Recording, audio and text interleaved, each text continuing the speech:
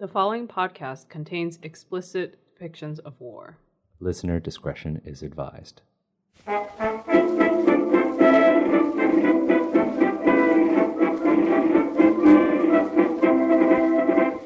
you're leaving me today, never fear. In my thoughts you'll always be ever near. There's a tear in every eye as the boys go marching by. What they're out to do or die, hear them clear. So we are doing something a little bit different for Asians Represent. We're not really changing history, because what we're doing is actually showing a more holistic view of history with this episode. But we're kind of diving into something super heavy. It can be lighthearted, but I think the material that we're diving into is super heavy. For this actual play, for the next 2 episodes, including this one, we're going to be playing a game called Ross Rifles. That's a game that I wrote with my friends Patrick Keenan and Daniel Groh. And we're actually going to be kickstarting this in October. But I want to kind of start off with like logistics of this game, because, you know, this is World War I, right? And I want to kind of see how much everybody kind of knows about World War I. How much do we all know about World War I? Next to nothing. I know that it was like rough times. I know that there was a lot of mud and that people had foot disease and that there was some kind of Christmas thing that happened, but I don't know anything else about it. So there was lots of mud, there was trench foot, and there was a Christmas truce. Yeah. Okay. Yeah. I mean, I'm similar in that I understand trench foot. I understand it was really, really rough. I know that mustard gas was used, which was horrifying. Awful, yeah, towards the end of the war. I know that we start introducing new technology that was never seen before, like tanks and what have you, to get over the trenches. And I know a tiny, tiny bit from my high school education, but like the Somme and one of the bloodiest battles. Yeah, and other like things the Canadians were involved with, but the details they're super, super hazy for me. I suspect I know a little more about World War I. I just got a little bit more interested in it, partly because I'm playing this long-standing game that's set in World War II, but I got more interested in that. I am definitely excited about today because, as Danica said, when I was growing up in Canada, we definitely heard the Canadian sort of, this is what the Canadians did. And Canadians were especially heroic and brave in World War I and so forth, and really did some great innovations, but there isn't a lot of representation of, say, Chinese Canadians who did fight, as well as people from South Asia, even though there were millions upon millions of them fighting on the side of the British Empire. So, yeah, know a little bit more about it. Yeah, I'm definitely. excited about it. And you've played an early build of this game too. I have. It was excellent. Yeah, you played an early build of this. Actually, my story behind this was I didn't know too much about World War I, aside from what I learned at school and stuff I had learned while working at a museum. But for my old podcast, Curiosity in Focus, I actually did this interview with this amazing retired engineer named Jack Jin. And Jack had basically uncovered the story of one of the first ever Canadian-born Chinese people to fight in World War I and die in World War I. And nobody knew about his story until very recently. His name was Frederick Lee. And as you can probably guess, people thought he was British, with the last name of Lee. Mm-hmm.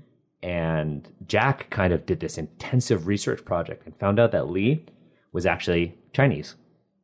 And he was born to a family that was kind of associated with the Hudson Bay Company.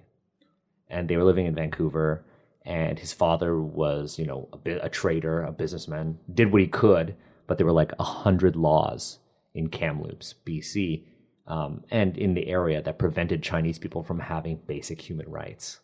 And when Frederick's father left to go back to China, Frederick, his brothers, and his mom were left in Canada. And his mom couldn't get work, and so she took the whole family back to China, and Frederick kind of stayed back. And when the war broke out, when, a whole bunch of, a lot of Chinese people, well, a lot, there's 300 Chinese people who fought in the war for Canada. When Chinese people started trying to volunteer because they believed that this would get their community recognition, Frederick signed up. And he eventually, after fighting through resistance to even get into the army, fought. He fought and died in a very a battle that's not usually talked about in school called the Battle of Hill 70. It was a very bloody battle. It's basically a battle where the Canadians had to basically direct German reinforcements towards them away from another battle. And Frederick died at that battle. So I started learning about Frederick, and then I was like, oh, there's got to be more of them.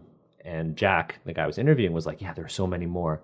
There's this guy named Wee Tan Louis who also came from Kamloops, and they rejected him when he signed up. So he actually rode on horseback across the Rocky Mountains to Calgary to sign up with 10th Battalion. And 10th Battalion was very famous for accepting, people from all walks of life and all ethnicities.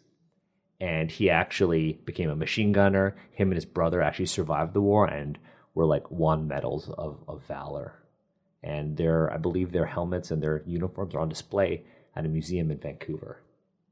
So I learned this story about the Chinese community and its, involvement in the war. And I thought, oh, well, I got to do something. And when I was teaching at the museum at the time, I thought, November 11th is, Remembrance Day is coming. And this was 2017. And I thought, okay, well, I want to teach this. And up until that time, there were only World War I games that involved the occult. No Man's Land, that area between the Allied and German trenches, that area where nobody could go because you just get shot, blown up, or drowned in the mud. That area was so scary, and a lot of people like to deal with that fear and that horror by introducing the occult. Like to say that there are zombies and werewolves and all sorts of shit in there, and ghosts and whatnot. And I thought, you know what? I want to make it realistic. I want to teach my students, what history was actually like through a game. And so me and my writing partner started doing this game, Ross Rifles. And our very first playtest, we actually playtested it with 60 kids, with multiple GMs, and we did a large-scale battle on November 11th. After I talked about the history of, World War I and how, all of this started on June 28th, 1914 with a single gunshot. And that kind of erupted into this war that touched basically all of the continents and affected basically nearly the entire world. And so for the past 2 years, I've been working on this game, and Amar, you've play tested it, and you were actually the first person to play a South Asian character.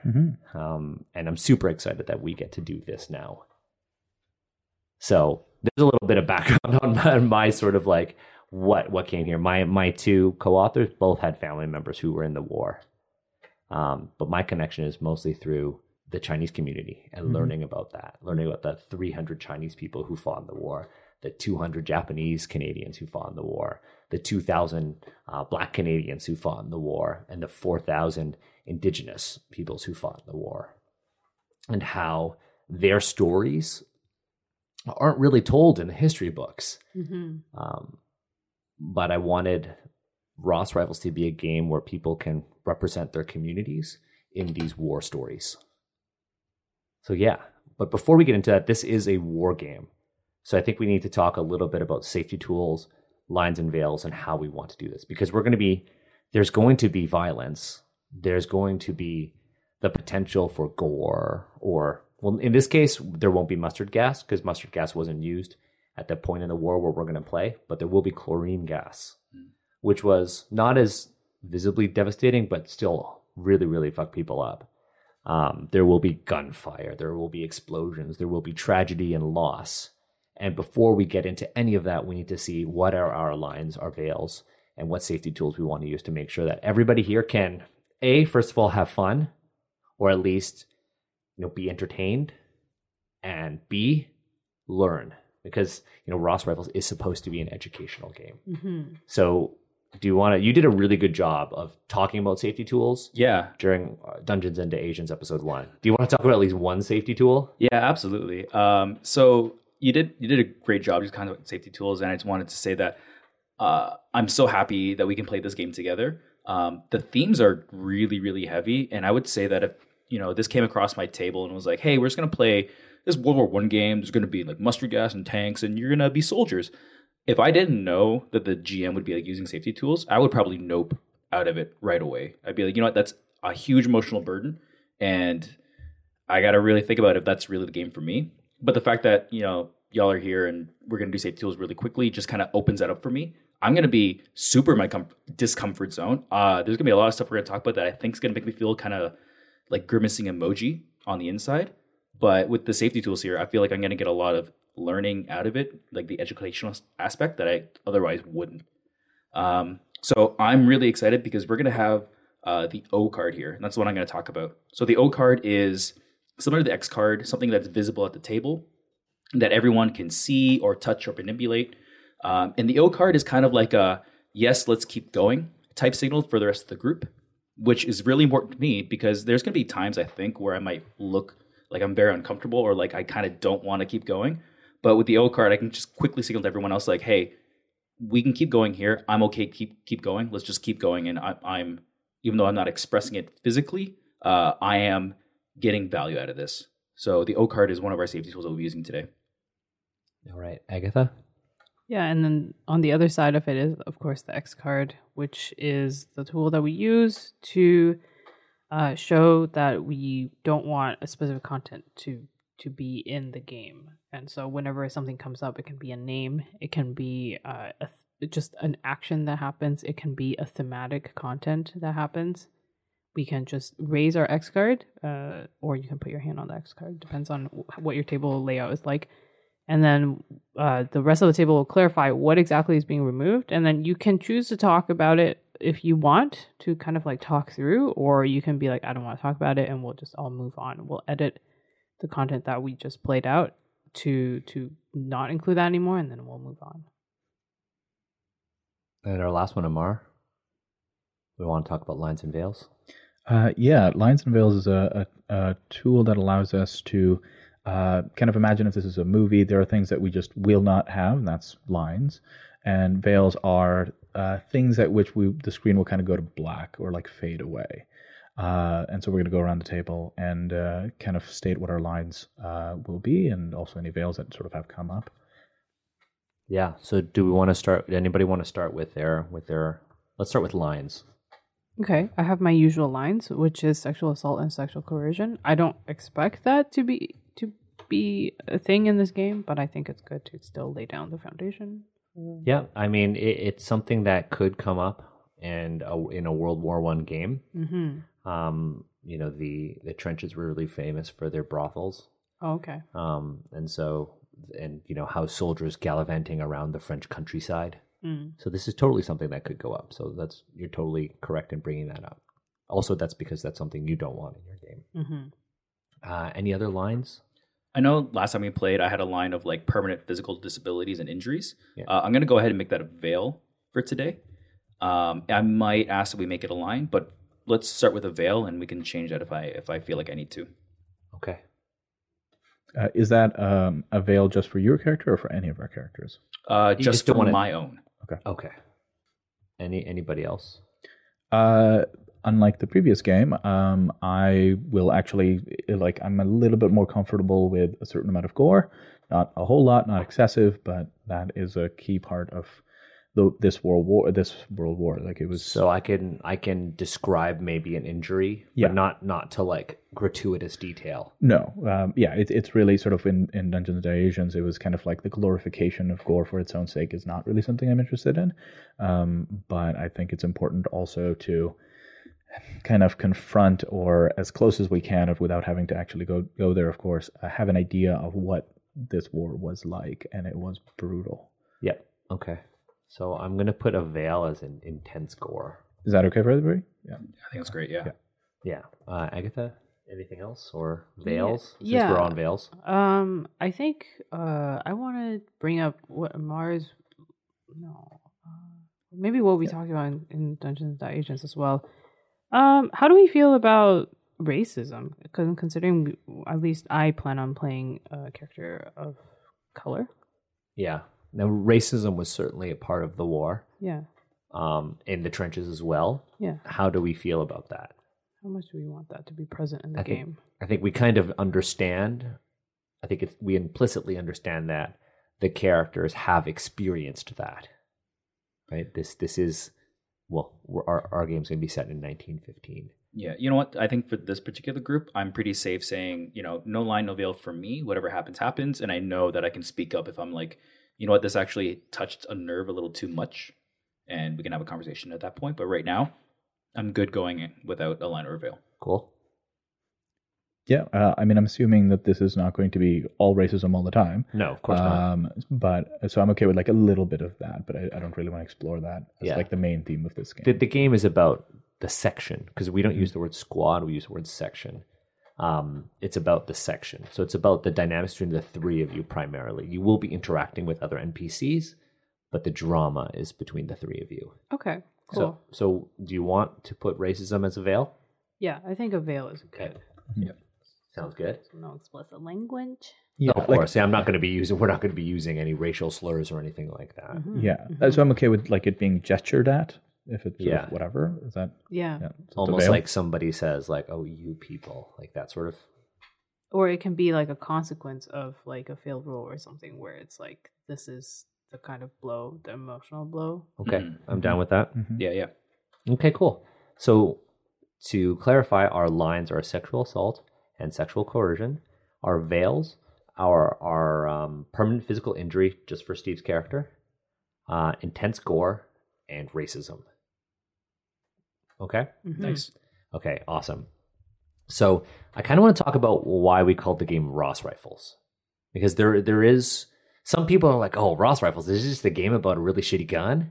Or... Because that's something that we all learn about in grade 10 history. And now all four of us are far removed from the 10th grade and 10th grade history. But for those of us who are listening and are living in the United States, you might not have ever heard of the Ross rifle. Okay, so the Ross rifle was actually a gun born out of conflict with, the British Empire. When Canada fought its first international war, the Second South African War, we were using a rifle called the Lee Metford, and the British were using the new Lee Enfield rifle. It's a very famous rifle, and Canada asked, which was a dominion of the British, asked for the rights to basically manufacture the Lee Enfield domestically in Canada. And the British said no. We're like, well, how are we supposed to fight with these old ass guns? What ended up happening was a man named Charles Ross was like, hey, I've got a gun. We could use my design. It's flawless. And we'll have our own gun. Well, the war in South Africa ended, but Charles Ross's rifle became the rifle of the Canadian military.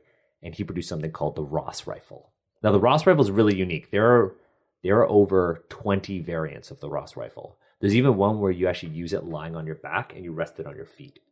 And it became like this incredible rifle that was famed for its accuracy and precision. It was basically a sporting rifle. It was a rifle that you could hunt with. It was a gentleman's gun. Very, very famous rifle. But when the Canadian Expeditionary Force joined the Second World War, the Ross rifle proved to be too long to be in the trenches. And it also had a major flaw. Did you say the Second World War? Did I say Second World War? Yes. First World War. Thank you. I see. It was too long, and you could only use what we in the present call match grade ammunition. Very nice ammo. And it wasn't compatible with the mass-produced ammunition that the British were making for the Lee Enfield rifle. So when you were using it, the gun wouldn't work. There was also a major flaw in that the gun, the bolt, that part that you actually manipulate to chamber a new round, could be reinserted backwards into the gun. So that when you fired it, the bolt would fly out and hit you in the face. Oof. And there was a saying, it took 5 men to operate one Ross rifle. Okay. Now, the Ross rifle was basically switched out for the Lee Enfield in 1916. But Canadians fought with it for a whole year before it was switched out, often grabbing Lee Enfields from dead British, right? But we chose the name Ross Rifles because A, it's Canadian, and B, it was kind of a symbol for the hardships that were brought onto soldiers in the First World War, but also the grit and determination they displayed while serving on the front lines. Canadians were famous for being a fighting force, for being, the Germans called us stormtroopers because we were so aggressive in our fighting. But the Ross rifle is also, a symbol for the people who weren't written about in the history books. One of the deadliest soldiers of the entire war, globally, the entire war, was a man named Francis Pegamagabo.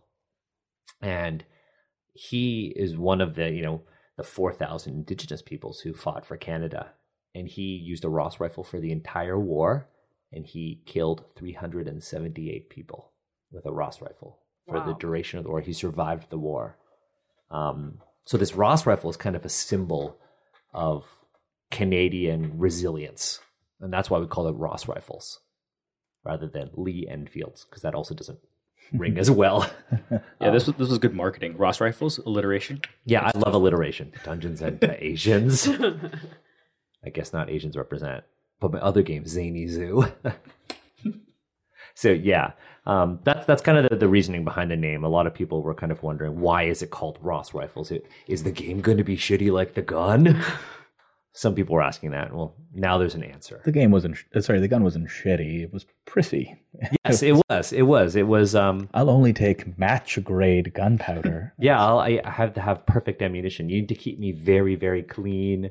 It was a good sniper's rifle. Mm-hmm. Yeah. Very good for a sharpshooter. Okay, so our characters are going to be members of a section. Now, this is a Powered by the Apocalypse game, just like Hearts of Wulin. We are going to do an actual play for that. Yes, we are. I think one of our Dungeons and Asians episodes should just be played in Hearts of Wulin. I'm so into that. I'm down. And I'll play Dongfeng. Wait, excuse me? Well, unless you want to GM it, it's your game. Oh yeah, I would be jamming it. It's true. I'll play an NPC. I'll play somebody else. No, you can just play a different character. I guess you can play Dongfeng. You can do whatever you want with them. No, I'll be a different character. It could just be like, I don't know, but I would like us to use other games in our Dungeons and Asians. That's very interesting. Especially since it's your dope game. It is very dope. And we never got to play your game to support the Kickstarter. That's true. Because now we're getting to actual play mode. Yeah, it's true. Yeah, so we got to do Hearts. We got to shout out Hearts of Wulin. We will. But yeah, this uses 2d6s. Shout out to Apocalypse World. Now there are 6 playbooks in this game. Each one is kind of based on somebody I've either play tested it with or a real historical figure. So the first one is the Scout, and the Scout is actually based on Francis Pegamagabo. The Scout is somebody who is skilled at violence. Now they might not enjoy it, but it's somebody who is skilled at violence, somebody who understands no man's land, somebody who is good at surviving in the trenches and out of them. So that's the Scout. Wolverine. So Wolverine. Yeah, so Wolverine. I'm very good at what I do, and what I do ain't very nice. Exactly. Whatever that line is. That's the Scout. The next one is the Scarred. The Scarred is somebody who is a veteran of the Canadian military. We'll just put him over there. The Scarred is somebody who's a veteran of the Canadian military. Maybe they fought in the South African War. In this case, our game's going to take place in 1915. So you wouldn't really be a veteran of the First World War, but you might be a veteran of the South African War. Somebody who has maybe physical or emotional scars from seeing conflict. Okay. The next one is the Sergeant. The Sergeant is somebody, and with the Scarred is kind of also the emotional core of the group. The Scarred is somebody who kind of takes on the responsibility of making sure the rest of the group doesn't become them. Oh, that's very interesting. Okay. Now, Amara, is that what you want to be? There's the next one is the Sergeant. You want to do a lot of emotional labor? Yeah. The Sergeant is somebody who bears the responsibility of the group's actions. So whereas the Scarred shoulders the responsibility of trying to make sure everyone comes home safe, the Sergeant also has an added layer of, having to deal with everyone's actions and being accountable for what everybody in the group does. Okay. Now the Sergeant is actually based on a soldier named Masumi Mitsui. He was a Japanese soldier, and he had very long. So he actually lived for 100 years. Whoa! Yeah. He fought in the First World War. When Patrick and I went to the War Museum in Ottawa, we actually spent about 4 hours in the armory handling Ross rifles, handling uniforms, seeing like the actual items, like holding the grenades, seeing what they feel like. We went deep. And the sergeant is based on one of the most famous Japanese Canadians to ever fight in World War One, and he commanded a section of 30 soldiers. Basically, when he was also in 10th Battalion, which is again the one that I mentioned before with the Chinese soldiers. And when the British officers realized that there was this huge language barrier between the Japanese soldiers and the others, they assigned Masumi to be the sergeant and to oversee all the Japanese soldiers. And there's actually a memorial in Stanley Park in Vancouver dedicated to the Japanese Canadians who fought in World War One. And his name is on that. Wow. So that's the sergeant. Next one is the replacement. The replacement is based on Patrick's great-grandfather, who technically was in the Canadian Expeditionary Force, but when he was heading over to France on a boat, the war ended. So he never got to fight.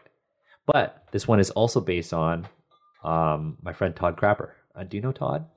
Yeah, so Todd played in the game. It was me, Todd, I think DC was there, Mark D.S. Truman, and Todd played a character who didn't want to fight, but was assigned to a group of hardened veterans.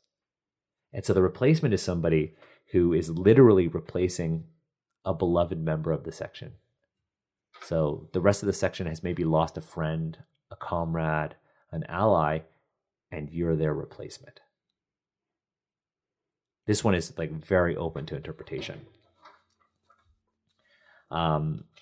Next one is the creative. So the creative is somebody whose talents before the war didn't really align with life in service. The creative is based on John McCrae, who wrote Flanders Fields. The creative is also based on J.R.R. Tolkien. You're somebody who lifts the morale and spirits of people in the trenches with your art, be it poetry, could be illustration, it could be sculpture. One of the things that I got to see in Ottawa was a huge artillery shell, like massive. It was this big. And it's as big as a person's torso. Yeah, it was about two heads. It was about 1.5 feet long, 1.5 feet long, 2 heads. This is a measurement. I'm literally looking at your face and being like, "Oh, there's two it's of them." It's 2 of Daniel's heads. So if you know how big my head is, I thought, what is this reference? You're just like, yeah, it's 2 heads. I'm like, oh my god, yeah, is like a Mad Maxing going on. The universal system. Universal system of measurement, the head. But it's very large. I guess it got darker than anybody. Yeah, else. that got real dark. Like, oh, sorry. No, that's okay. You're getting in the 6 mood. Years? No, unintentionally sorry, dark. friends. But they actually took a shell and it had been pulled apart and cut out like a flower and carved with Chinese words. Oh my gosh! Wow. Yeah, it was like one of the coolest things I've ever seen. And the last one is the scrounger. The scrounger is somebody who maybe was a farmer beforehand, somebody who was actually suited to life in the trenches. They're either very sociable and able to get the group the equipment that they need, or they're very skilled at turning garbage into something useful. And that's the scrounger. So those are our playbooks, and each of you has a move sheet. What are we interested in? Because I think this session is just going to be, I think we're going to kind of start the game, but I think a lot of it is going to be us talking about our characters. Yeah.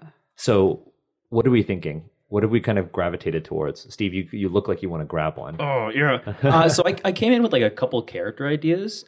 And so the way I make characters is I playbooks I look at, I'm like, yeah, okay. Yeah, but I want to like tell a story and like something that'd be impactful to me. So I was telling you, I had just watched Tolkien the movie. Yep. And I like the idea of just like this war is happening, it gets thrust upon you. You're an academic, you're someone who's trying to find themselves. Some things have not gone the way you wanted it to. Maybe you made some terrible, terrible mistakes and like you regret them. But this is in the war? No, before the war. Oh. Yeah. So I won't spoil anything, but Tolkien had made what he likely would have considered like his greatest mistake or regret. And then all of a sudden he's going to war and maybe there's no chance that he'll ever correct it. Right. And I was like, that from a person who's a scholar, like a linguist, someone who likes to create stories, all of a sudden you've decided to put your life on the line for country. I was like, I'm kind of connecting with that story. I'd like to kind of tell that. Okay, so you're thinking maybe which ones? Maybe creative, the replacement? The creative. Someone who's in here and loves stories and loves heroes and loves the idea of being a hero, but has never really, had to put their life on the line. So Cool. now You're a writer. Yeah, I'm a writer. Yeah. So grab that one. Yeah. How about you, Agatha? I'm not sure yet. I'm actually looking at the basic moves and then looking at. This is what I do with the part of by the Apocalypse games. I'm like, oh, which basic move do I really want to hit all the time? And then what stat is associated with that? And then what is the focus of that on a playbook as well? Because I feel like they're usually very tied thematically. I love that you're power gaming min-maxing a PBTA game. 100%. Wow. I min-max all of my characters, friends. Is Agatha a D&D player? Oh my god! Oh my god, you guys! Not D&D, Pathfinder. The real min-maxing, right, guys? It's D&D 3.5. This is the right joke, right? You did it. Yeah. So Should we just make a Twitter account for Agatha? It's just called Agatha's D&D jokes. And then the first tweet is going to be Pathfinder, period. Oh, that's pretty good. That's what Agatha would do. I'm just getting in character. Yeah, yo, Pathfinder. I don't laugh like I always forget, and then I try to remember how to do the Agatha laugh. No, I think you've really stuck with it. I've changed it, and it's not your laugh anymore. That's okay. That's okay. I still accept you. Thank you. I appreciate that. Yeah, I'm not sure. I really like a lot of these like valor related things. I think we put icons next to each one to kind of go with parts of your character sheet. That's so so for instance, the cool. basic move provide comfort. It actually has the icon for valor next to it. So it's like a shortcut. For instance, like faithful through adversity. It's on the first page at the center. It's our healing move, but you'll see next to it, it has valor / the harm symbol. So you'll know what can help you with that, or for instance, let's see. This is an educational tool. That's very cool. Yeah, so fall back on the second page. That's That a one really can good do idea. harm and stress. Oh wow. Yeah, and I'll explain what those are. I really like that. Yeah. So I'm hoping for something. I'm very attracted to a character that is very emotionally focused. The Scarred is definitely that. Although, Amar, what do you want to? Yeah, Amar. So I wanted to look at you because you definitely picked up this card. So I wasn't sure if you wanted that. You said did you want leadership? I wanted leadership, but I kind of wanted a haunted leadership. So I could do the sergeant and just do kind of Haunted leadership. That's the Scarred. I mean, you could That just is be the the Scarred. sergeant if nobody picks the sergeant. No, it's okay. Yeah, so if you want to do the Scarred, that's fine. I can just do the sergeant, and Yeah, you could be a haunted sergeant. I could be a haunted sergeant. Yeah, I mean, then I could also be the replacement, right? Isn't that? the replacement is like the most flexible, I guess. It is. So you could Oh, be. it is. Yeah. Oh no, I want to be a little more focused.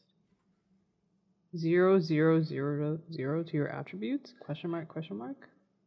Those are your values. Oh, I don't like that. My stats are too low. No, I like it. I like it when it's really. And then you get to add one. I like to any of them. min-maxing friends. That's what I'm saying. I was like, I need my this is not optimal. I need my -2 on something so that when I Oh. have to roll that, then it's really tragic. And I also like my. You could do the +2. sergeant or the scout.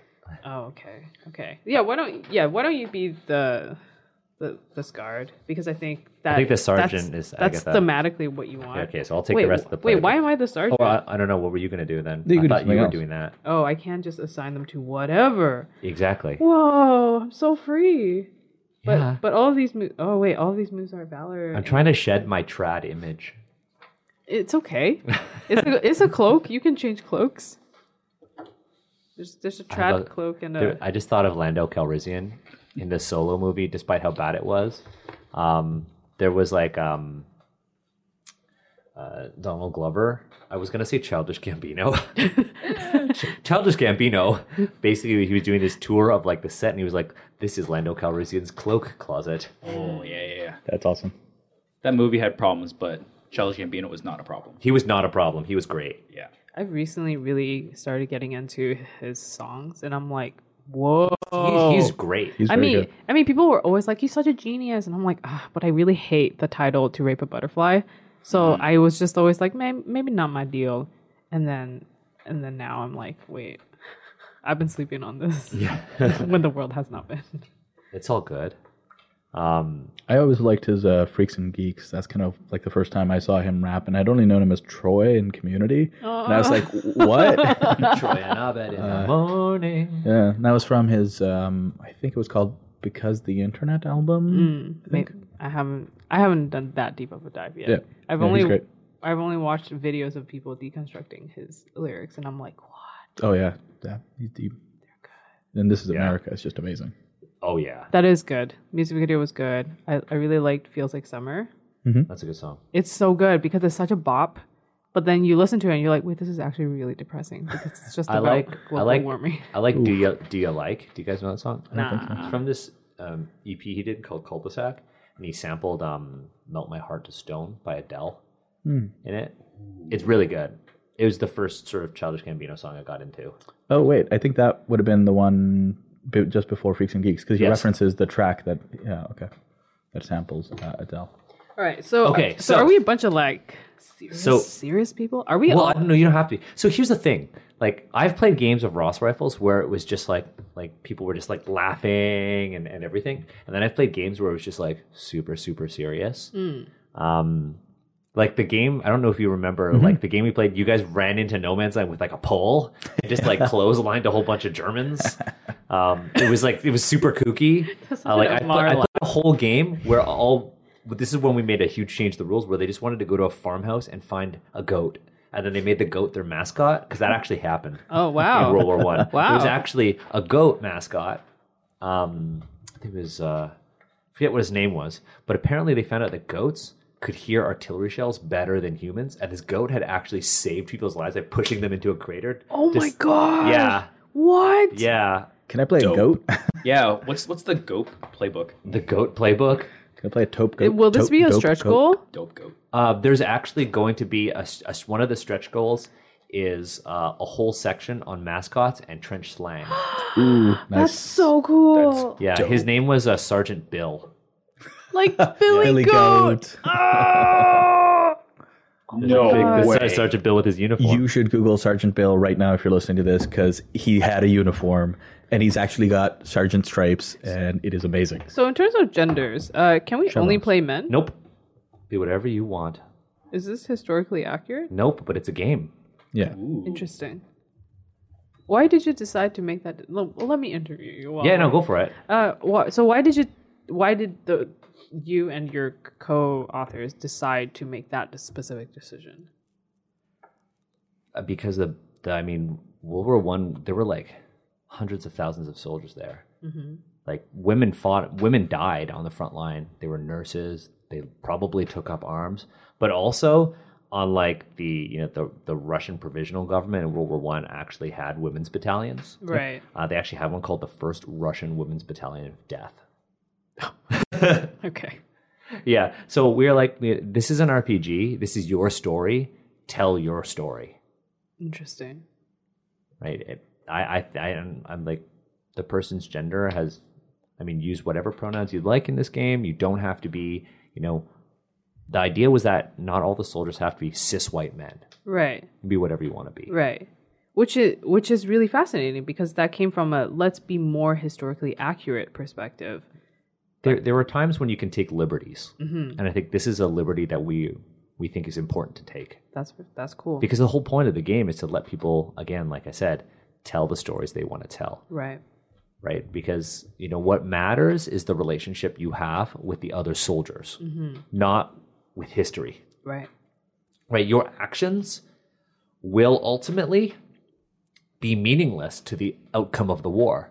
And that's how people felt when they fought the war. They were like, why are we even here? Yeah, it'll be over by Christmas. It'll be over by Christmas. That's why that Christmas truce happened. Yeah. And then it went on for 4 more years. Yeah. Right. Right? Yep. And only got bloodier. And only got bloodier. Okay. So when you start with the left side of your playbook, and if people are listening, you can actually get all of these playbooks and move sheets and the quick start for free on Drive-Thru RPG, or you could just head to dundaswestgames.com/Ross-Rifles. All of this is free.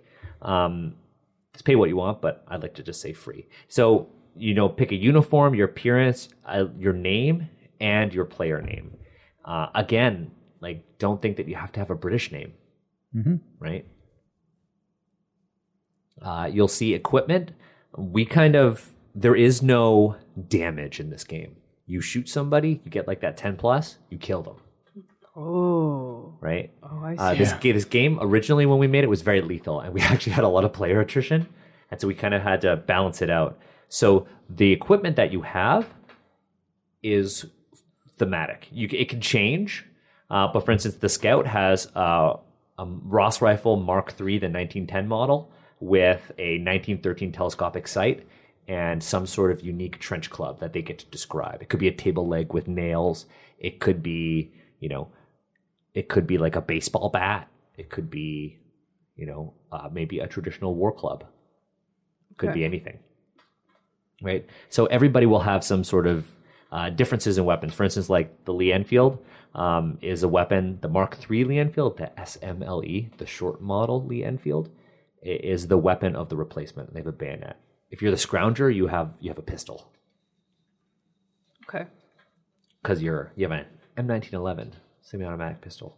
So I have a revolver Yeah, the Webley. and a bayonet. Yep. So you actually have. Have you ever seen Indiana Jones? I have not. I have not watched any single Oh man. Indiana Jones movie. So you actually have the revolver of Indiana Jones. Oh, okay. Mark? That's like a short Yeah, which Mark does this? It's Webley Mark 3? 6. 6? Okay. I always forget which one you have. I'll show you a picture. So it's a big gun. So the bayonet is not. Oh, It's affixed to it. So that's your firearm. That's a pretty classic revolver. Yeah, it's there's one on display at the Royal Ontario Museum. and a bayonet. So when I hear bayonet, I think of it as attached to a gun. Yep, but I guess it is. What? Somebody put It's a bayonet Final on Fantasy a- gunblade.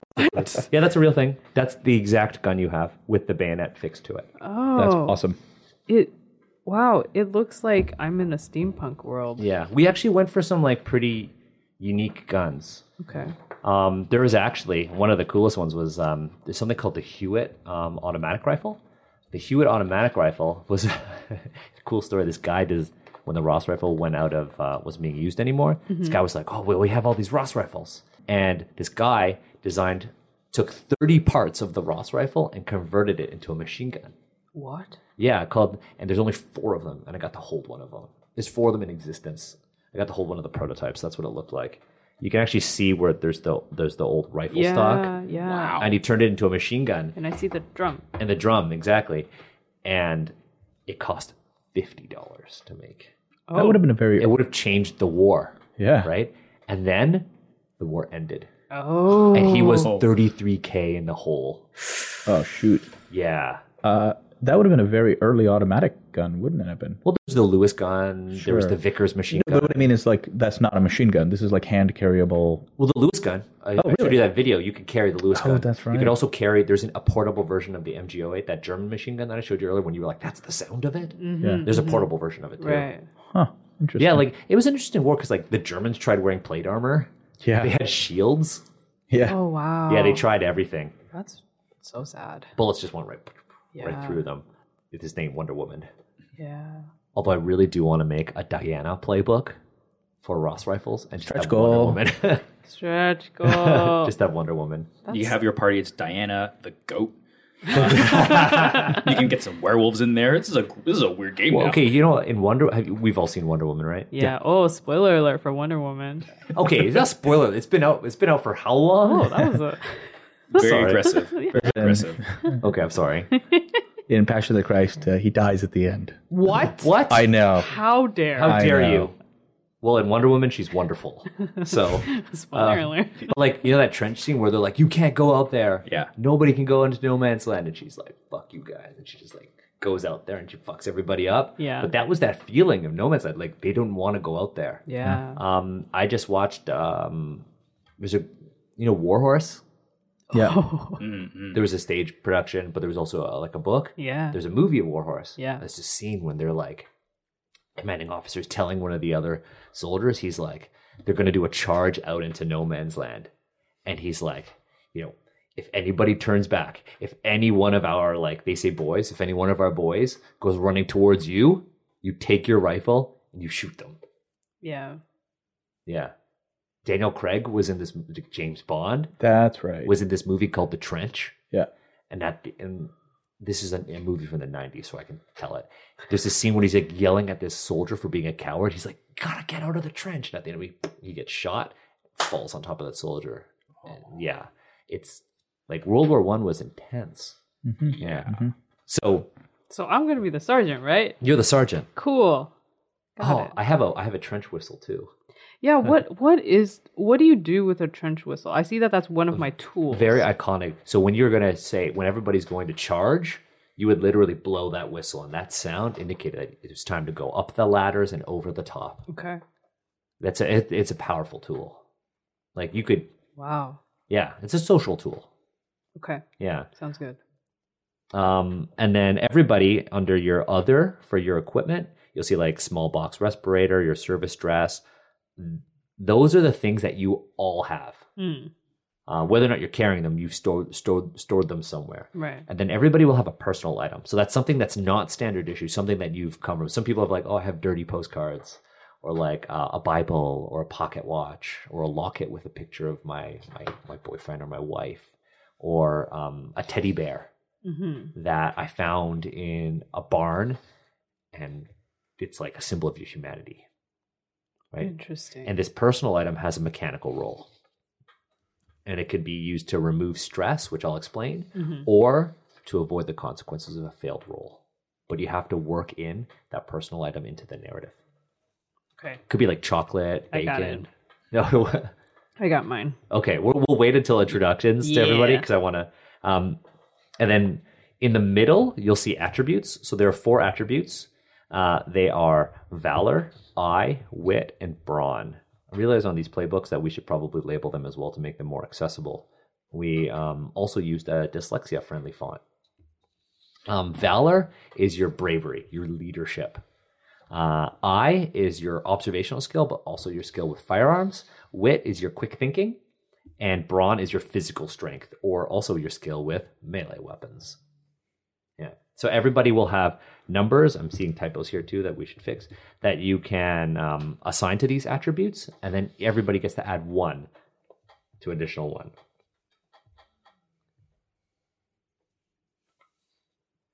And then there are questions as well. Everybody has a couple of questions. For instance, the scout, their questions are, you've taken many lives for king and country. What toll has this taken on you? Or, your rifle has been with you since you enlisted. How have you made it your own? Or, your time conducting reconnaissance has made you keenly aware of the dangers in no man's land. Establish 1 truth about, that area of the battlefield. Bonds we'll do at the end after we do introductions. And then I'll explain harm and stress. On the second page of your playbook, because I noticed, Steve, you're done the first page. What? Yo, you might be like a min-max, but I'm like quick. I'm quick on this. Oh, is this a competition? All right. I'm ready. Steve also had an idea. You had an idea before. I'm not saying it's a competition, but I'm winning. Okay, got it. So Okay, Amar. Can you take 3rd place? I thought you were going to say, okay, Amar, alliance. No, I just want to be second. So there's going to be playbook specific moves as well on the second page. Oh my gosh. There's so many mine questions. are already checked off. Was that like There's intentional? 1 checked off that you have automatically, and then you get to add another one. Yeah, no. You get those automatically. Oh, okay. So I pointed at 2 check marks because as the creative, I got 2 moves already. I get a 3rd move. You get a 3rd move. Oh, it looks like someone's min-maxing. I don't know. Looks like Steve's got more moves than Agatha. Oh my gosh, what? Fight. But not in the game, I guess. I hope not. Maybe there's some drama. Oh, right. Drama. Maybe you take. What's your character's name? Do I do intro? No, okay. Yeah. So I'm thinking I want to be Japanese. I want to be pretty young. Okay. So I decided that my birth name was Hajime. But everyone If just you're calls going to be me- young, then I'm going to be young too. Okay. So I'm Jimmy Tanaka. Maybe you take Jimmy's notebook and you throw it into the mud. Oh. So This isn't the time for this. So Jimmy loves his calligraphy. He's very good at it. Oh, And snap. that's what he's bringing as his like humanizing personal item. Ooh. He finds a lot of peace and like. Do you want to see joy. a badass photo of Japanese soldiers from World War One? You know the answer to that. You 100% know the answer to this. I will show you this. This is the most badass photo. Both of these guys are Japanese. I think I've seen this before. That's and massive. yeah, I think you Mitsui. showed it to me. Yeah. Cool. Yeah, there's they're badass. There was actually this guy named Yasushi Yamazaki, and he was a publisher of a newspaper called Tairiku Nippo, and he actually played in Vancouver and was basically the Asians represent of that time, and was basically spearheading the acceptance of Japanese Canadian recruits into the army. He was basically advocating for them. So I was doing a bit of like research before we started. Sorry, what's up, Dave? Oh, I'm looking for my copy of the basic moves, and somehow it just Disappeared? vanished maybe in the they're right here. haze. I don't know. I've got extras. Oh, okay. Thank you. Maybe you return them with the rest of the playbooks. Maybe I sabotaged you so you wouldn't win. Yeah, that's Dun, true. dun, dun. Oh, rivals. Facts. So I was doing some research. Apparently, like journalism was not allowed during World War One. Something like that. I don't. It was like a PBS like one pager on like World War One. So like I don't know how much stock I put into that, but it was kind of like they didn't want people reporting what was going on the Western Front because without control over what information was going back to civilians, they could really paint the war in a way that government officials did not want it to be painted. So, Whoa. but of course, people still did it because people had to know the horrors that were going out here. Yep. Let me see if I can find you a picture of Frederick Lee. There's a really good one of him sitting with the rest of his battalion while we do this. Is anyone going brawn heavy? I've got a 1 in bronze, so not super heavy now. Okay. I took my -1 in that. Okay. Have we all finished our playbooks for now? Because I know, Agatha, you want to do your questions with the group, Yes. right? Yeah. Otherwise, I am done. Save Have for you the picked bonds. your playbook moves? On Yes. the second page? There's only one, so I Yeah. picked my one. Okay. Mm-hmm. I want to talk about, do we want to do questions and bonds or go into harm and stress? It's up to us. What? I'll explain both then. So on the right side of your playbook, you'll see ground, experience, harm, and stress. Now, ground is something that we use in this game to kind of symbolize your narrative momentum towards the objective. So I might say your lieutenant is shouting commands at you, Sergeant Lee, to take out that German machine gun nest. As the GM, I'll tell you that you need 3 ground. So this is narrative momentum that at least half of the groups, or 2 out of 3, need to obtain. Ground can be gained by like charging forward. This is only done when you're going over the top, when you're charging forward, or when you're bogged down, or through role play. Okay. Yeah, gaining ground was like a term in World War One, but literally gaining ground in towards the other side. Okay. Yeah. Experience is gained by completing objectives. You need 4 for an advance. An advance will get you either +1 to an attribute or a new playbook move. Harm represents literal physical harm that your characters get. There's 4 boxes: lightly wounded, moderately wounded, critically injured, and killed in action. If you're killed in action, you're out. And luckily, there are hundreds of thousands of soldiers, so you just make another one. Mm-hmm. Stress is psychological damage. So there was this phenomenon that was occurring during the war where soldiers would not be able to walk, or would suddenly become blind, or wouldn't be able to speak, or would be rendered catatonic. And at the time, they attributed this to shell shock, the hearing the shells going off all around you, or this impending doom, right? And it would just deeply affect the psychology of soldiers. Now the term they use is war neurosis. So stress represents your character's mental fortitude. So sometimes you might be taking physical harm, so you might be taking harm, or you might be taking stress. Stress accumulates. So the first check has no effect on you. If you have 2 stress, you get -1 to an attribute, temporary -1 to an attribute of your choice is based on the narrative. And then it keeps stacking to the point where all of your 7 to 9 rolls count as failures. Mm-hmm. And it gets harder and harder. So this is, stress was a way that we actually this is a design mechanism for having the players lean on each other for help. So you can remove that then. You can remove that then. Characters like the replacement and the creative are designed to basically help people remove stress. There are also basic moves that remove stress as well. But yeah, there's stress and there's harm. So why don't we go through questions? Let's do introductions, and then you'll do the introduction last, Agatha, because I know you have questions. Okay, sounds good. So I think that might be a good way. So let's start with Amar, and we'll go Steve, and then Agatha. Do you want to introduce your character? Yeah. What would my rank be? Private? First class? You're the Scarred. You could be a corporal. Okay, corporal. Yeah. So this is Corporal Haider Ali. He is one of the million South Asian, at the time called Indian, soldiers that fought on the Allied side for the British specifically, because it was a colony at the time, or Dominion, I think, actually, technically. Dominion, yes.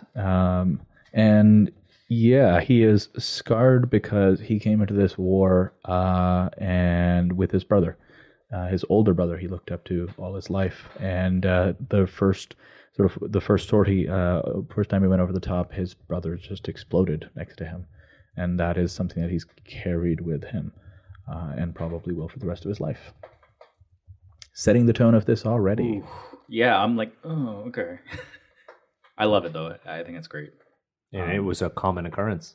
Yeah, that's the part that, like, right there. Yeah, it hits you. Plus, also, this is for me subverting the Saving Private Ryan thing. So, gotcha. So I guess I'll go next. I'm playing Hajime Tanaka, or Jimmy to his friends.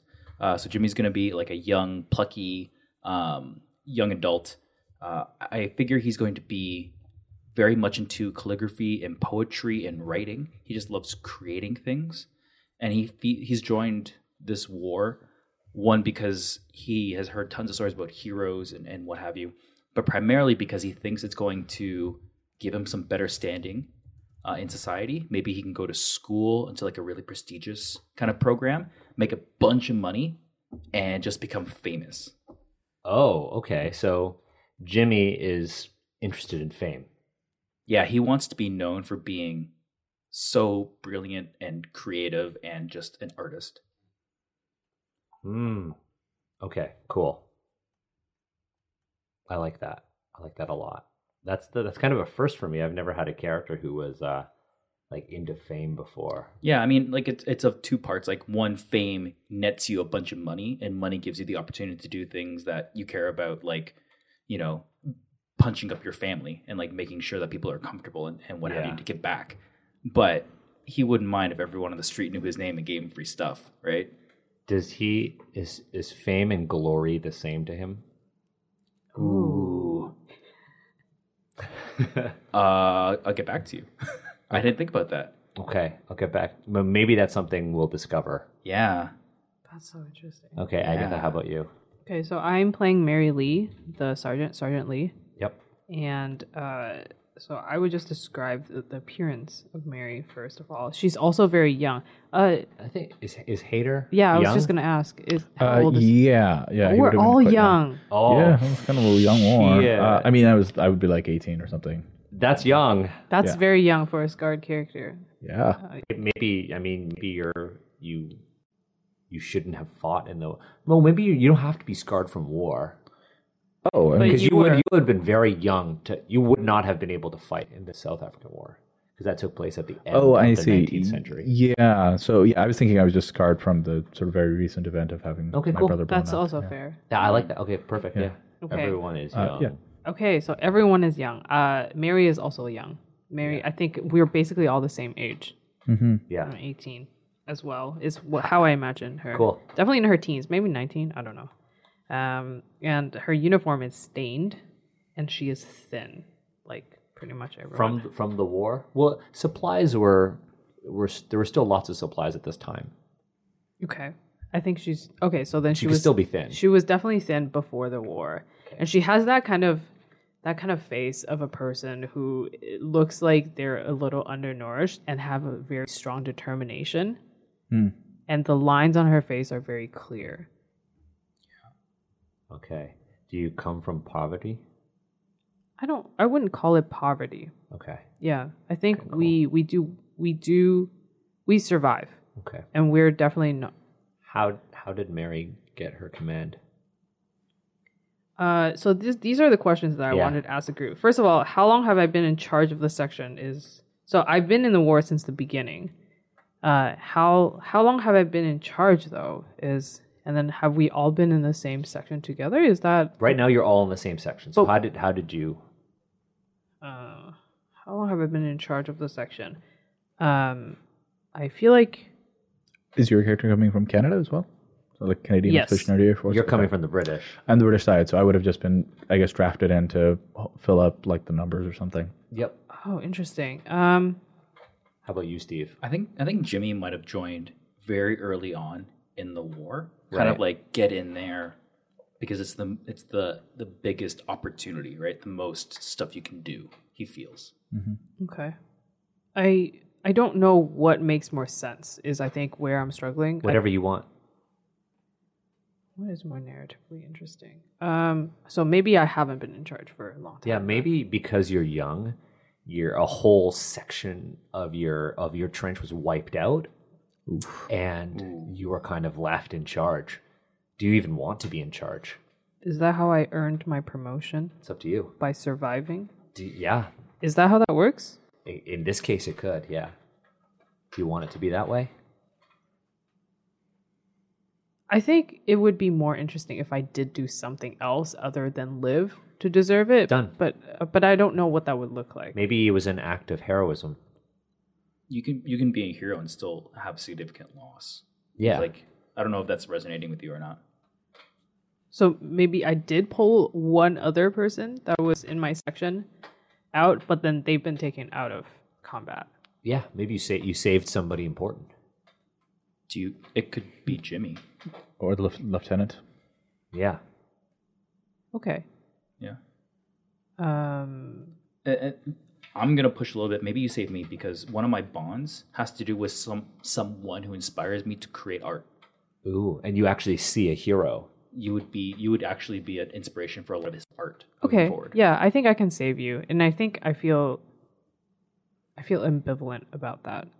That I saved Yeah. saved you because you were close by, but I feel ambivalent about the fact that we were the two that survived, and Yeah. that we are now in this strange position. Yeah, now you're my Diana. You're my Wonder Woman. Oh my god. Yeah. Okay. And then I guess Ali was brought in to kind of bolster the numbers here, which kind of works. Yeah. It could have been like a joint, what do you call it, operation nearby or whatever, and maybe everybody in my regiment or my section got wiped out, and they were like, well, they're short one, and you're by yourself, so just go over there. Something like Yeah. that. Have you? I know because Agatha, you work at TIFF. Did you see They Shall Not Grow Old?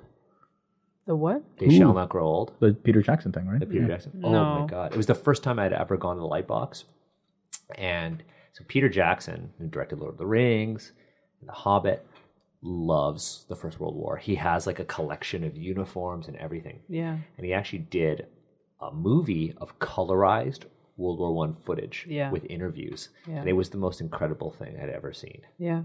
Yeah, I remember people walking out of those screenings, yeah, and it was powerful. yeah. Like just seeing footage of things like the capture of a German officer in color. Cool.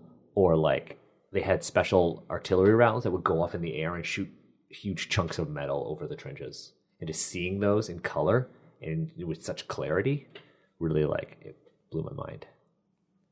Yeah. So how do I handle the burden of my command? I think I was like, my default was going to like self-harm, because that's a very easy way to kind of picture someone internalizing their stress, I guess. But I don't know if I necessarily want to do that. Some people do that. Some people pick like alcohol. Some people say that they refuse to make friends.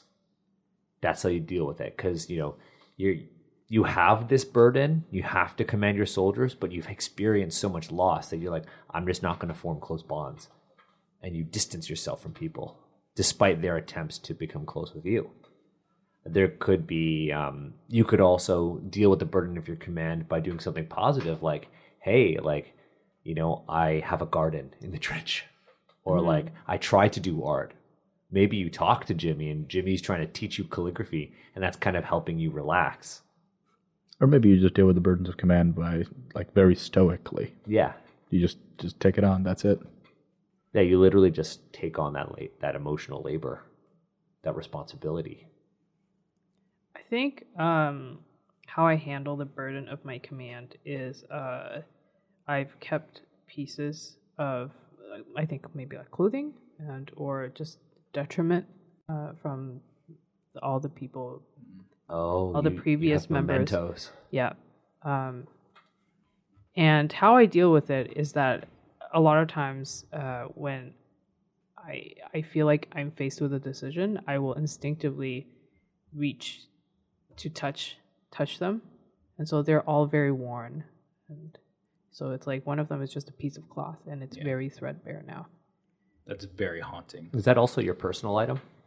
It is not. What is your personal item? My personal item is an embroidered pouch. And the embroidery is of lilies. And this is what my mom made.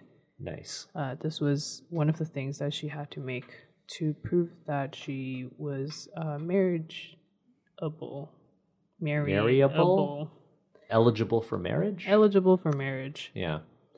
So you can use that personal item to actually remove one stress once per session. Mm-hmm. What is Jimmy's personal item? I was thinking, so as we were kind of talking, I was going through and I was trying to find like famous calligraphy scrolls. Like I want him to have a scroll of one character, and that character like speaks very loudly and it resonates a lot with like him and his personal values and what have you. I haven't picked what it is, but it's going to be a scroll of one. It's like a character. One character, and that inspires him. That's cool. How about you, Omar? What's Ali's? My personal item is my brother's kukri, which is this bent machete that's famous, mostly from Nepal. And because it did get blown up with him a bit, it's quite like it's chipped and it's got a lot of like wear. Do you use it as a weapon? I haven't yet. This is more of a memento that I keep on me, but you never know. Yeah. Okay. Cool. So let's now that we have an introduction to Ali, Lee, and Tanaka, Jimmy. Let's start thinking about bonds. Everybody has different bonds on their characters. Different bonds. So let's try filling those out. Let's see what we've got. So I think, Steve, you already did one of them. Yeah. So I have here, someone has done something to inspire me. I see them as my muse.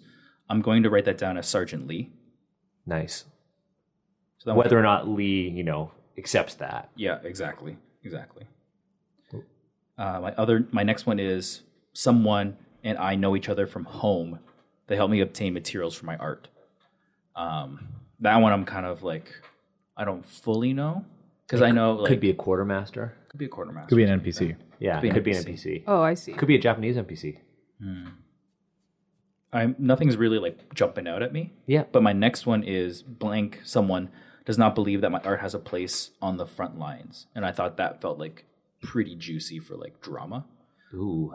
Who is it? I don't know. It could also be an NPC too. Could be an NPC, but I think Ali would feel that way, right? Like, yeah.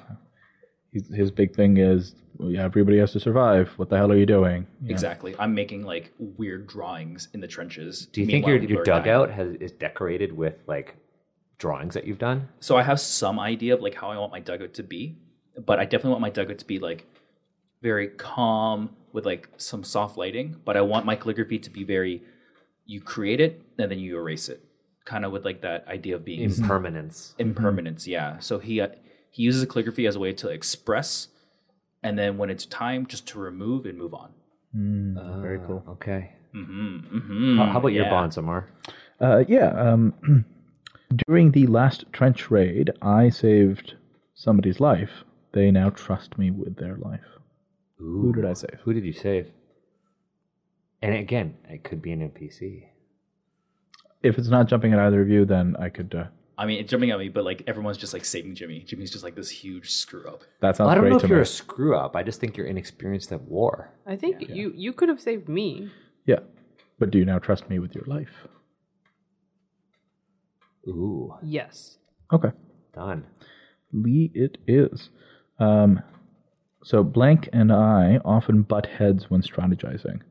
So I was thinking either, again, Lee... But you trust each other, so do you think you'd butt heads? I think we would still butt heads. Yeah. Because my thinking was I would butt heads with whoever the strategizer is, the person who's doing the planning, because I would always want to make sure that we don't lose any men. And you know, well, I mean, you go to war, you does get a Lee crack take a few eggs. risks? I don't know if Lee necessarily takes risks, but it's war. You you gotta be. So you're like some eggs. constantly like being like, "Are you sure? Is this the like- best option?" Yeah, no, we should do this other plan. Or like I'm saying maybe we shouldn't go over the top. Maybe we should do some more shelling from like a distance or use the machine gun more or whatever. But at some point, somebody needs to go over the top and fight the Germans, right? Yeah. So, so that was my thinking of what that tension could look like. I do like that. Okay. So Lee again. So we do butt heads about it. So can we do repeat bonds with the 100%. Yeah, 100%. This just adds more depth to your character's relationships. Copy. Like you trust me maybe personally with your life, but that doesn't mean you trust my strategic judgment. And I don't really have much strategic judgment. I'm like 19. What my thing is, anything I'm always against any plan that loses men. I can trust you and be frustrated with you. Yeah. Like we are IRL. Is that so? Are those all your bonds? One more. Blank and I are the only survivors of an enemy raid. We survived because blank. Ooh. Now we could always. You don't have to fill them out now. You could always add this as you go on. So if you don't want to fill that out now, we could go to Agatha, see what kind of bonds Agatha has. Yeah, let's do that. And I think I might pick an NPC for that anyway. Yeah. Yeah. Okay, so my first one is the section lieutenant is so and so, and my relationship with them is so and so because of another reason, and my relationship is such and such, not so and so. I feel like I want one of the two PCs to be my section lieutenant. Well, oh yeah, one of them is going to be the. Are you the lieutenant? You can make me the lieutenant, sure. Well, in that case, that changes the bond. We often butt heads when strategizing. Yeah, the lieutenant is higher than you. That doesn't rank. That doesn't make sense. Then. Yeah, exactly. Well, I could still strategize and you can still butt head. Does that Technically, work? yes, you could. Sure, yeah. And then my tension would be more with like the higher ups above me as well, who are like, okay, you're going over the top on the third, whatever. Do you think that's something that you want? I mean, I could have someone else be my lieutenant as well. Honestly, I was really kind of conceiving of my character as being a lower rank character. That sounds good. Yeah. Then maybe, do you fit yourself being a lieutenant? I don't think No, that's definitely Jimmy. not. Definitely not. Okay, Jimmy. so then this will be an NPC, and they definitely need to exist. What's their name? Their name is Ida. Ida. Okay. Ida Ivankov. The most uncreative name. Sorry, what was that last name? Ivankov. Okay. I don't know. They could just be Ida. So what's your next bond? Wait. So my relationship with them is. You get to pick. Yeah, what is your relationship with them? I think my relationship with them is a little strained Yeah. because they also were not a part of the same section. Okay. And it's not strained because I don't necessarily respect her, but it's that. But maybe it is that I don't respect her because I just haven't been through that much with her. And because I am also very young, that is all that matters to me almost. Okay. I like that. It's interesting. Is it kind of like, you almost feel that she's like set in her ways and she's like too stubborn? Yeah, I think sometimes I feel like she's pushing me around. I see. And I don't see why. Doesn't respect, like, you think, in a sense, like, doesn't respect your command. It's almost like micromanaging you. Yeah, and I feel like I will take that from people that I have been through life and death with in a way that is more impactful than just everyday warfare of life and death. And I don't think she's earned that. But then I would never say that, but I really act like that. Cool. I like that. All right. What's your next one? The sergeant bonds are hard. They're difficult. I'm worried about so-and-so because of this reason. And this is definitely Hyder Ali then. Oh yeah, why are you worried? Because you trust Hader because of a bond, but why are you worried about them? Because I think that Hyder Ali is just one step away from being out of line. Yeah. Ooh. Yeah. And I'm really worried. How so? So I have a strained relationship maybe with Ida. Hader is like on a different level, and because Hader always voices his opinions. Yeah. He's downright insubordinate. Yeah, he's just too vocal. And he only cares about people surviving, which is not the point of a war, apparently. Not the objective. No. So he's just every time he opens his mouth, I'm like, Yeah.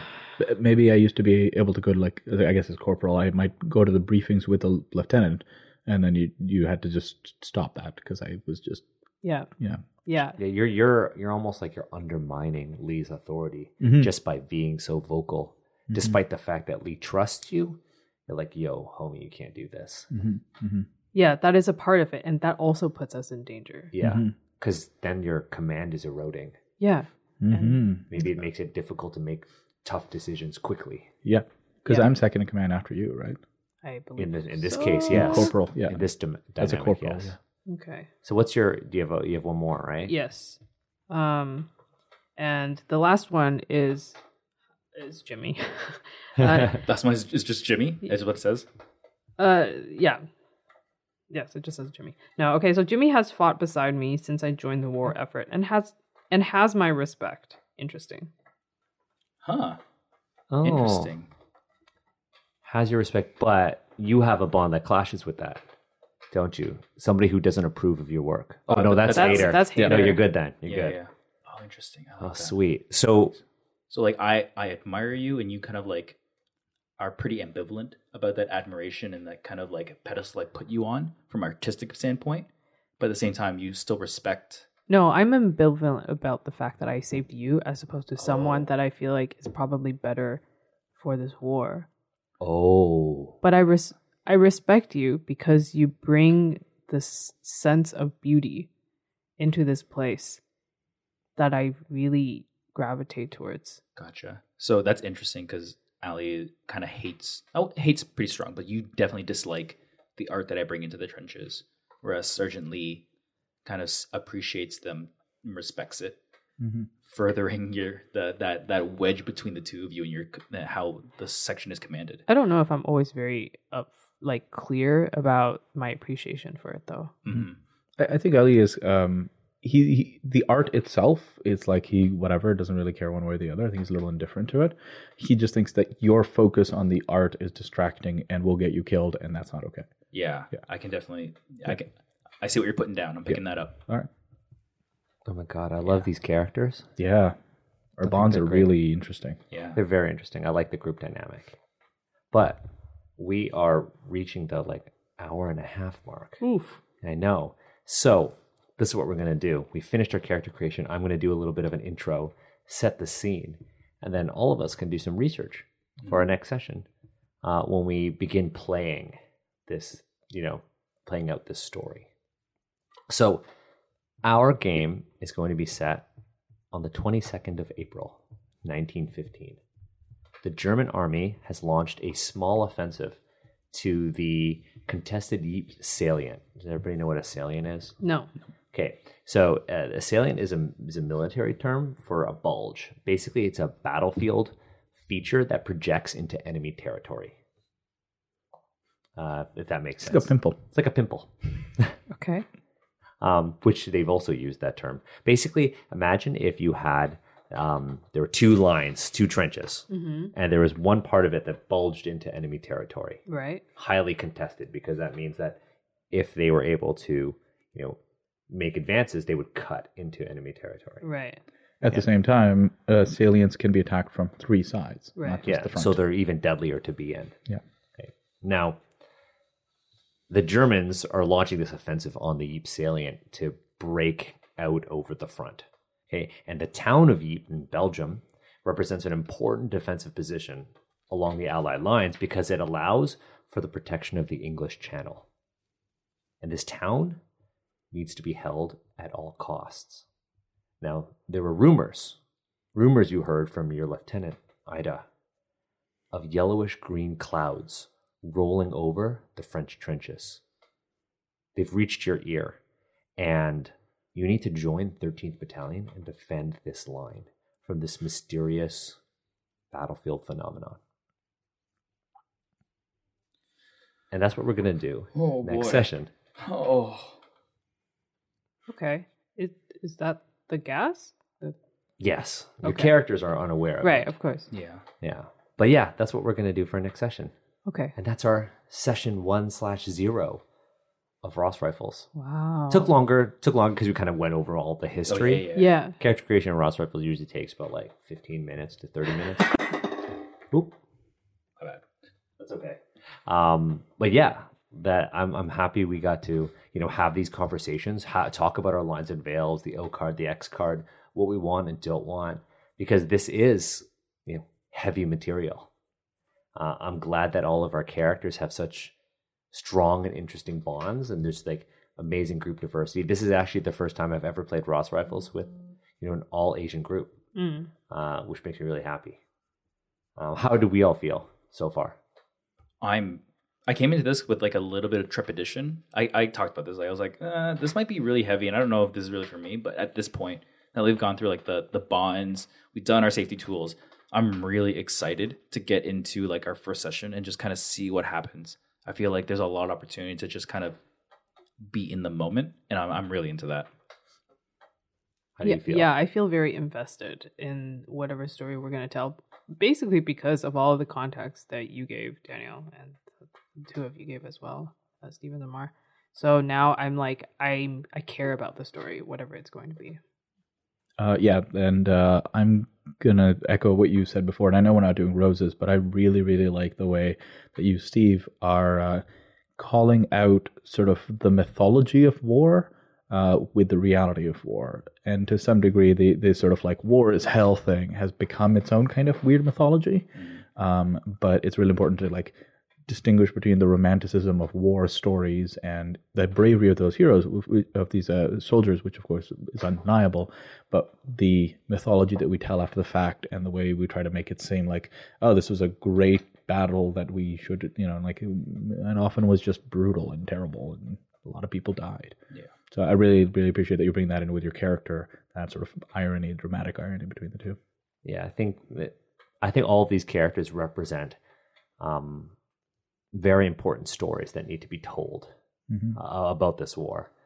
And, we really want, I'm very, very grateful that all of you, agreed to kind of sit down and play this game. Because it's kind of been like 2 years of telling these World War I stories and having like really heavy games at cons and having, lighthearted games about Sergeant Bill the Goat or like Winnie the Pooh, which is a World War I story as well. Right. Yeah. All right. And so listeners, sorry I had to take that moment because like this, I kind of got emotional. Yeah. Listeners, if you have any questions about the episode's themes, so the First World War, representation in the war, Ross Rifles, or anything else related to Asians Represent, you can get in touch with us on Twitter at AZNSRepresent or at AZNSRepresent@oneshotpodcast.com. What I'm going to be doing is I'm actually going to send every single patron of the One Shot Network a copy of the Ross Rifles Quick Start. You don't have to worry about downloading it. We're just going to throw it in that Patreon. If you'd like to, and if you're not a patron of the One Shot Network, you should. But if you aren't, you could head to dundaswestgames.com/Ross Rifles to get your free copy of the Quick Start. It has a little bit of the history and enough to get you started. I'm Daniel. I'm Amar. I'm Agatha. I'm Steve. And you've just listened to Asians Represent.